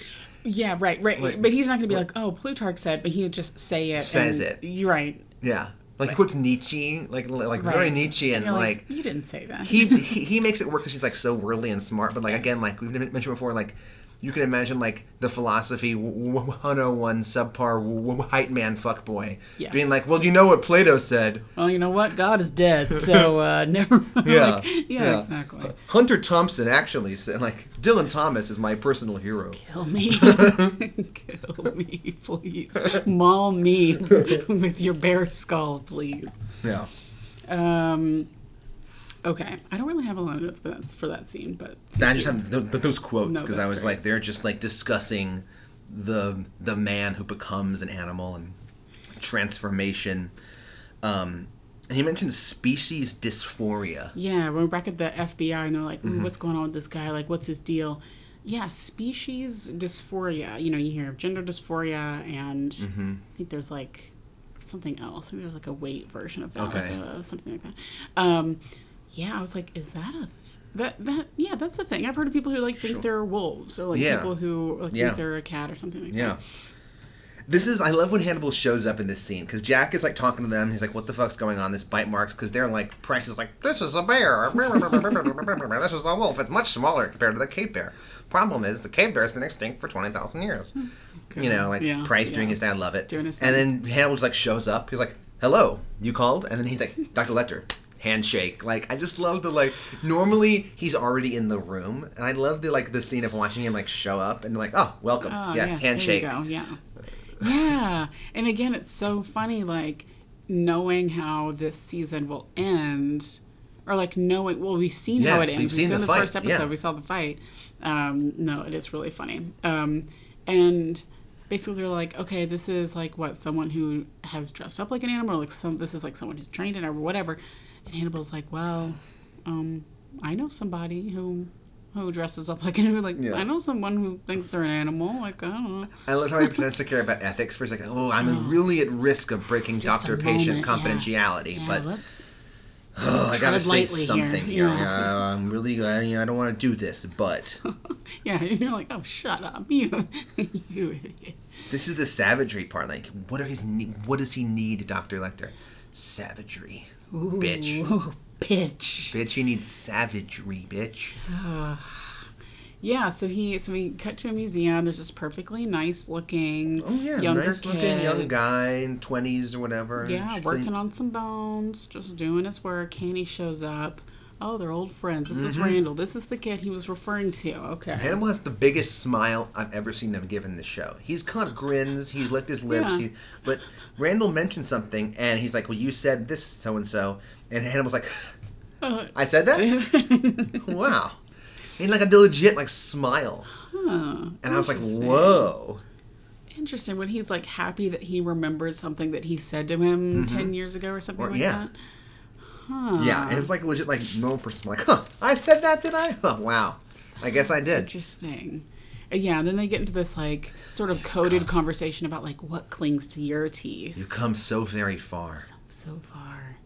What clings to your teeth? Oh, ragged bits of scalp. And you bore screams like a sculptor bears, like, bits of dust. Yeah. I was like, what? I thought about pausing and, like, trying to write down what he just said, and I was like, that was just too much for me. Well, it's so crazy. I was thinking about this episode especially, like, when Hannibal goes and visits Jack, he's consulting professional work, and he's giving his take, and yet his dialogue is so flowery and bonkers that, like, he can't not sound like, it's so, like, erudite and blah, blah, whatever, that, like, okay, if I'm working with somebody and I'm consulting with them in a professional matter, I'll be professional, but I'm never like, well, you do know that identity is the root of mankind's folly. Like, I go, like, interesting. Well, it seems like he's struggling with something going on. Like, I'm just, like, speaking in normal vernacular. Right. And, like, I feel like anybody else would be consulting with this and go, oh, wow, it seems like he needs his to be savage. There's something going on, and yet Hannibal's like, well, mankind's image is fat. Feces dysmorphia. And you're like, yikes, calm down, buddy. Eudora screams like a sculptor, like, what? Like, I need you to talk on, like, an 8th grade reading level, like, not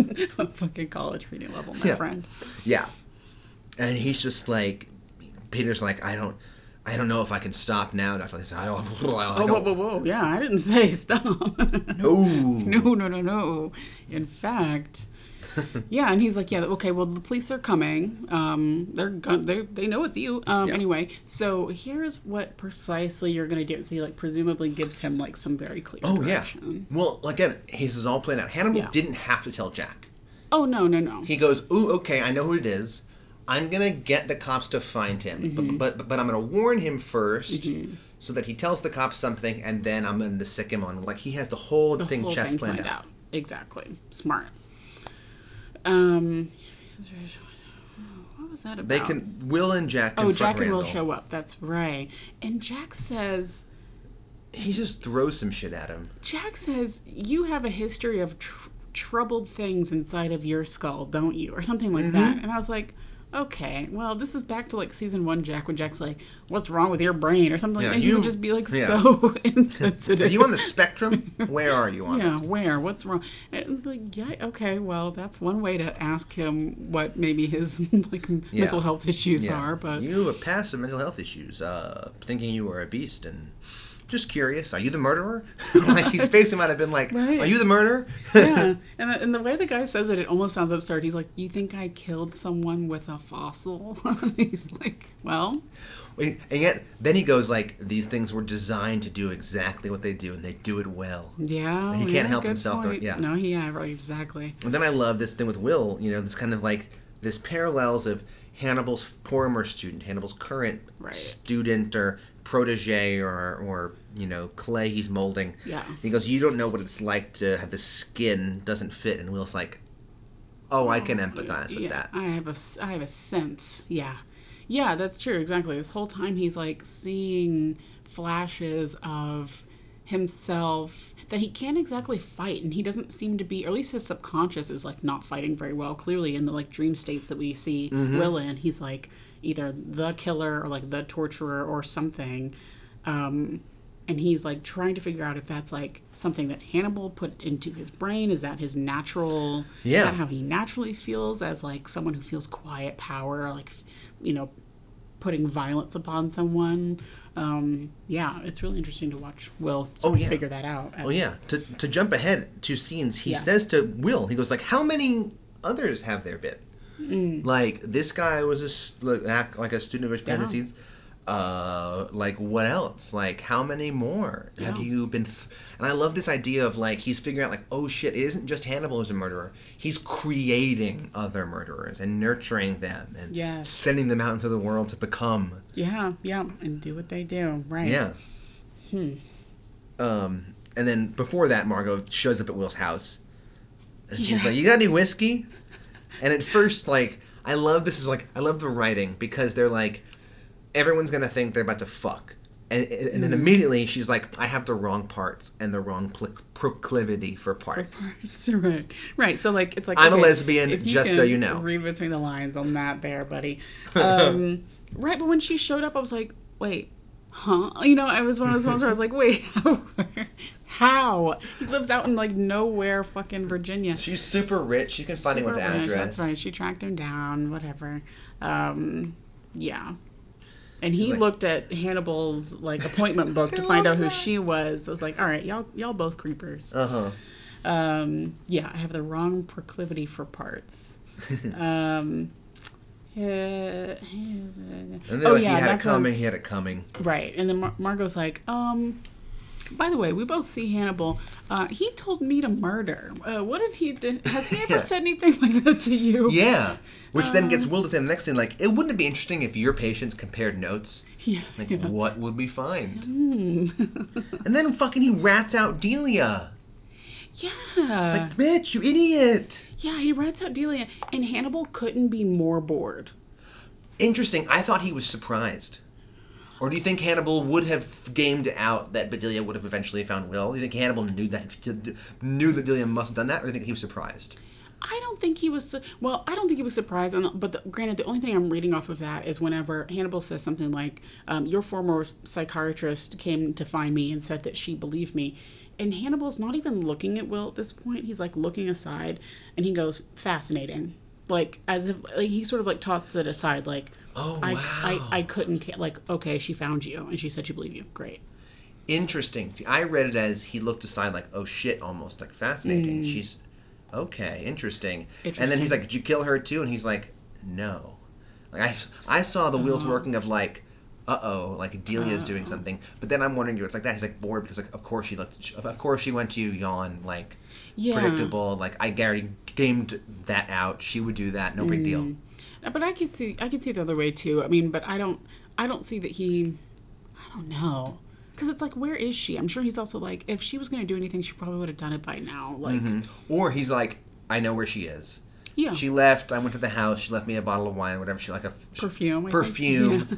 Okay. Yeah. But like, I'm Hannibal. I know where she is. If I wanted to find her, I'd find her tomorrow. Sure. No, NBD. Sure. Yeah. It's all. Yeah. I'm still totally in control. Yeah. I think that's more of what I read was him just being like, okay, like this doesn't change anything for me. I guess I read it first as like, he's ratting Delia out. But then the more I think about like, when has Hannibal never been? He's never been really shocked by anything. He's always been 10 steps ahead. So why not also think that that's the case right now? Yeah.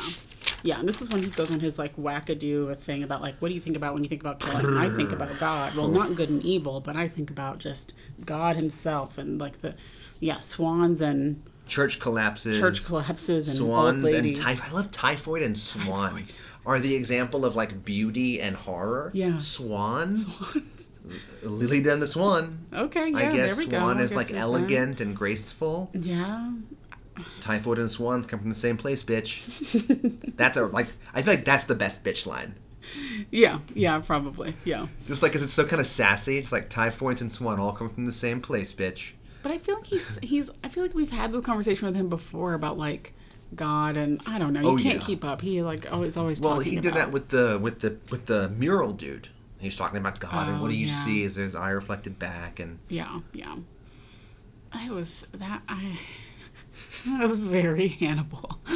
It's like he could have just said, "Oh, I think about how I'm going to get away." I don't know, but he's like, "I think about God and church collapse." Well, he could have said, "I think about power." That's what he's really saying. I think about power. I think about domination. I think about omnipotence. Yeah. But which is all the things he's saying when I think about God. I think about omnipotence. I think about all creating. I think about that. Sure. Yeah. No, you're right. You're right. But instead of saying that, he says this weird analogy, this weird metaphor. And like, luckily, Will's a smart man, and he can figure out the metaphor. But yeah. And then it's just like suiting up. I love the like suit up like from his back. Like this is like any action movie montage. Like even like, or like Power Rangers. Power Rangers. Like Men in Black is like the watch, the sunglasses, the belt, the tie. Yeah, we're ready to go. Yeah, I make this look good. Yeah. You want to know the difference between me and UK? I make this look good. And then those sunglasses became like the hottest thing ever. That and like the Matrix sunglasses were like everyone wanted those. Yes. Still do. Yes. He's suiting up, putting on his spine, put his little skull head on. And we see that this is your higher form, Randall. Hannibal's sort of, he's psyching him up. He's like, hey, bro. It's like he's about to do a rap battle or something like that. He's like, all right, it's all you, baby. It's all you. Go out there. Rubbing his shoulders. All right, you got this. This is your higher self right now. Let's go. Let's roll. He's like, okay. Yeah. Okay, so we have that audio, you got listeners. That. Yeah. Okay, so put that in to Hannibal talking to Randall. Please put that into the shot of him looking at Will's house. I love the reveal, like, revel in this, and it cuts. It's at Will's hizzy. Will, he's still trying to kill him. Yeah, oh, poor Buster. I was like... I thought about you. I was like, oh no. Oh no. The dogs are going crazy. No. Buster escapes. He goes running out, and you just hear like a yip. Yeah, I was like, no. At first I thought Buster was in a trap, but it turned out he was just like hurt by something, question mark. I think he just like maybe scratched him or something, or like... I was really worried that we were going to see like a dead, like mauled dog. A little cute little dog. I was like, fuck this show. This show sucks. I can't. I know. Will gets the shotgun out, and he's like, Buster! That was a really tense scene. I thought that was really well done. Well, with the depth of the snow, it was a great choice. It added so much tension because otherwise it's a run up to the hills, run back. But the snow kind of, both like the trail and the quietness of the, the empty trees and the snow blanketing, it added this ambiance. And then it also slowed you down. Like I gotta trudge the snow and I'm holding my shotgun, I'm holding Buster. Yeah. And whenever Randall is finally like running towards him, all you see is like just snow flying in the air, and you're like, it's like how seeing fast like is he moving? The cornfield just like rustling, and you're like, you can't see anything. Right? How fast is he moving? Like, what is happening? And then Will turns all the lights off. This is very like polar, almost like I'm in the house. Yeah. He put on your heat goggles, naked and just boning. I wish. He like leaps through the side window. Yeah, that was pretty badass. Yeah. That was pretty badass. So this is, again, a Hannibal plan. Do you think Hannibal was like, either way, this is interesting, or do you think he counted on Will? I think he knew that Will was going to kill. I think he knew that Will would make the choice to kill. That he felt regret for not killing the person, that guy in the barn the other week, and that he desperately is like trying to get a sense of who he is as a killer. I think he was like, I'm going to sick him after This is a test, though. This is a test. Yes, this is a test. And if Will fails it, he dies. And then Randall becomes my acolyte. Interesting. Okay. Sure. I guess Will wasn't that strong after all. Sure. Okay. Moving on. Right, exactly. Right. But I think he knows that like Will has something in him that's like desperately wants to know like what he would have done had he had a real opportunity to kill. And so he presents him with that opportunity. Yeah. And then even Steven. Handel like shows up like with jacket. Unlock the door. I'm home. Honey, I'm home. And then, like, Will's there with the fucking dead body. Yeah, on the dinner table. I wrote, like, a cat bringing, like, their owner a mouse. Yes. Yeah. Yeah, I just love that he plopped him down on his table. Like, he could have been on the floor. He dragged that motherfucker up onto his dinner table. Dinner served. He was like, here you go, bitch. Yeah. We're even Steven. Even Steven, bitch. Like, you want to cook him or should I? Because we know what's going to happen now. Right, actually. Yeah. Oh, this episode was dense. There was a lot, and still I stand by like this episode was to function to just give us more insight again into Hannibal and Will's relationship, as I'm sure this whole series is, but like specifically this episode, which at times I felt it made it sort of drag at times. Yeah. What are you gonna rate it? I gave it a kind of low rating for me. It lacked some key characters that I really enjoy. Like I said, there's moments that dragged. I didn't mind the big bad character. He was interesting, but there was like something to it that I was like, all right, this is like a one and done like character that we're never going to see again. Like this could have been, we could have learned more about Margot. We could have gotten into like that storyline faster. Like, I don't know. So I gave it an 8 out of 10. Yeah. Okay. Gave it an 8 out of 10 uninvited guests on my doorstep. I was so mad that, like, because they didn't pay, like, no one paid for it. The whiskey bottle was, like, covered. Oh yeah. Because I was like, what is he drinking? Does he have scotch? It looked like it was scotch. She served it neat, but in the bottle it looked like it was scotch. No. But I was, like, sponsor. sitting there, and I was like, what does he got? I also noticed that Margot took no sips of it. Will had a few sips and was like leaning back. Was like, so what do you think about Dr. Lecter? And she just kind of holds it. And I feel like it's like a Bedelia thing. Yeah. Or it's like, you got a cup of coffee? Like, it's just a vehicle for coming in the door. Sure, yeah. Like, do you have some whiskey? Like, let's sit down and talk. When really, like, I have no interest in actually drinking the whiskey. Yeah, that's a good point. But yeah, I gave it, I actually, as we've been talking, it's when I have a gut rating, and then I tend to either upgrade or downgrade. And I'm downgrading it from my gut rating. Gut rating, I was like, this is crazy, a monster.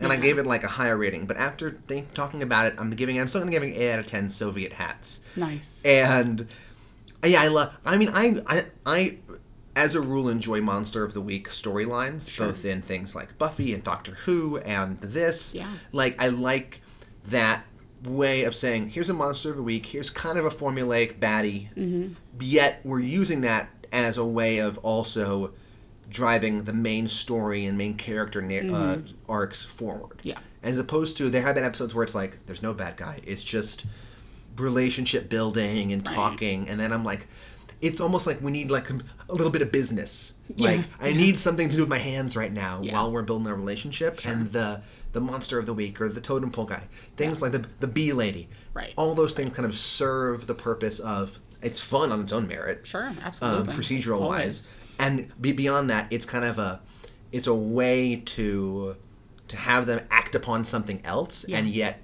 you develop the relationship through that. Right. So I enjoy that generally.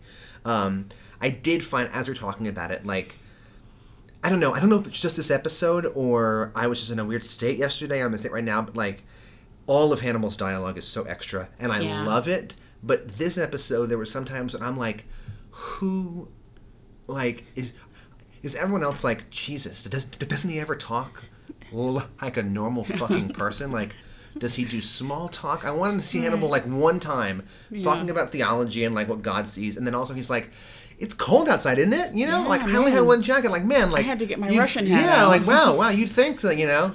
There's a lot of bad traffic on the Beltway today, you know. Just like tell me about it. I know he would never do that, but I just wanted a little bit of that, and like because he's a psychopath, and of course, like that's not him. I don't know. For some reason, just that level of him always on that plane of like it got to be a lot. It got to be a bit like heavy. Yeah, always quoting Nietzsche and God knows what. And Plutarch and just all that got to be a bit heavy. Yeah. I think felt mostly when he came and consulted. When he was like, this might be patriarchal commentary, like right before that, he was saying all these quotes, and I was like, okay. I do like the horniness of it. It was a bit like, it was so horny. So I'm giving it 8 out of 10, like I said already. Okay. But yeah. Yeah. I enjoyed it, but yeah, I agree with you that it was a bit. It was no Shiizakana. That shit was fire last week. Fire. No, yeah, I know. There were just times where I felt like I was watching this show in a snowbank, you know, where I was just like, God, like all right, why is this so hard? Yeah. We're like, God, I want to just touch you, but we can't because we're at this tantric 24-hour, like. Right, yeah, just a constant orgasm type of thing. Yeah. Yeah, okay. Well, good. That's. I thought that too. I was like, oh, this is a good episode. What? Well, was it? I don't know. I'm rating it lower than I have rated a show, honestly, in a long time. That's probably the lowest I've rated. Season 2's been killing it. Yeah, I feel like there was one who was Potage, we rated like 6.5 or 7. Yeah. One of those early ones we rated low, but this one was definitely my first one I had below like 9 in a while. Yeah, same. Okie dokie. So, please follow. Let's do this episode was brought to you by us, the Bushers, Melina and Jack. Recorded, mixed, edited. I don't even know what mixed means. I still don't know in the Oscars there's sound mixing and sound editing. I don't know what mixing is. I don't know. I don't know. Our theme music is by the immortal, not the late Sean Hill. I said the late great a few episodes ago, and so now I'm saying the opposite. The immortal Sean Hills, and our logo design is by John Larson.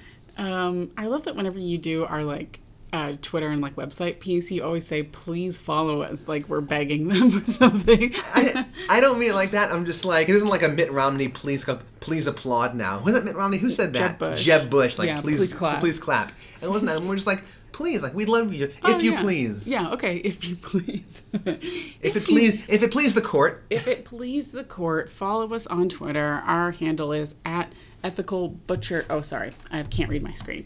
Is at Butchers Pod. Our website is theethicalbutchers.com, and send us an email. Our email is ethicalbutcherspodcast@gmail.com. Yes. Boom. So have a great one. Happy Pride. Yes, happy Pride. Stay safe out there. Support each other. Support LGBTQ-owned businesses, nonprofits. Boom. Support things that don't just try and sell to the LGBT community, but actually support the LGBT community. Yes. If it's a rainbow T-shirt, see who made it. See what it's about. Exactly. Right? You know, Coke shouldn't get points for just doing a one rainbow-colored can, and then that's all. You know, I've been reading a lot of that stuff recently, and it's so important. Like, it's great that like it's both great that like it's become mainstream and like Pride is universal, but at the same time, like, this is still a fucking ad. Like when when it was like Dwayne Wade retired and immediately like Snickers like Nike whatever did some like tribute ad about all his like all his charity work and whatever, and it was like, this is whatever, and everyone was like, this is amazing. All these fucking writers, people were like, beautiful ad, gorgeous, great career, and I'm like, this is still a shoe ad. An ad, right? They want you to buy shoes. Yes, let's not forget, this is a fucking ad, okay? Right. So like that kind of stuff, like it's great and whatever, but like at the same time, they're still trying to sell you their product. So right. No, I agree. Yeah, does this company have a history of like not supporting LGBTQ people? If they're giving a portion of their profits to how much they actually giving? Actually, yeah. Oh, yeah, last minute tangent from us, but important. Yeah. All right, y'all. Take care. Take care. Later, skater.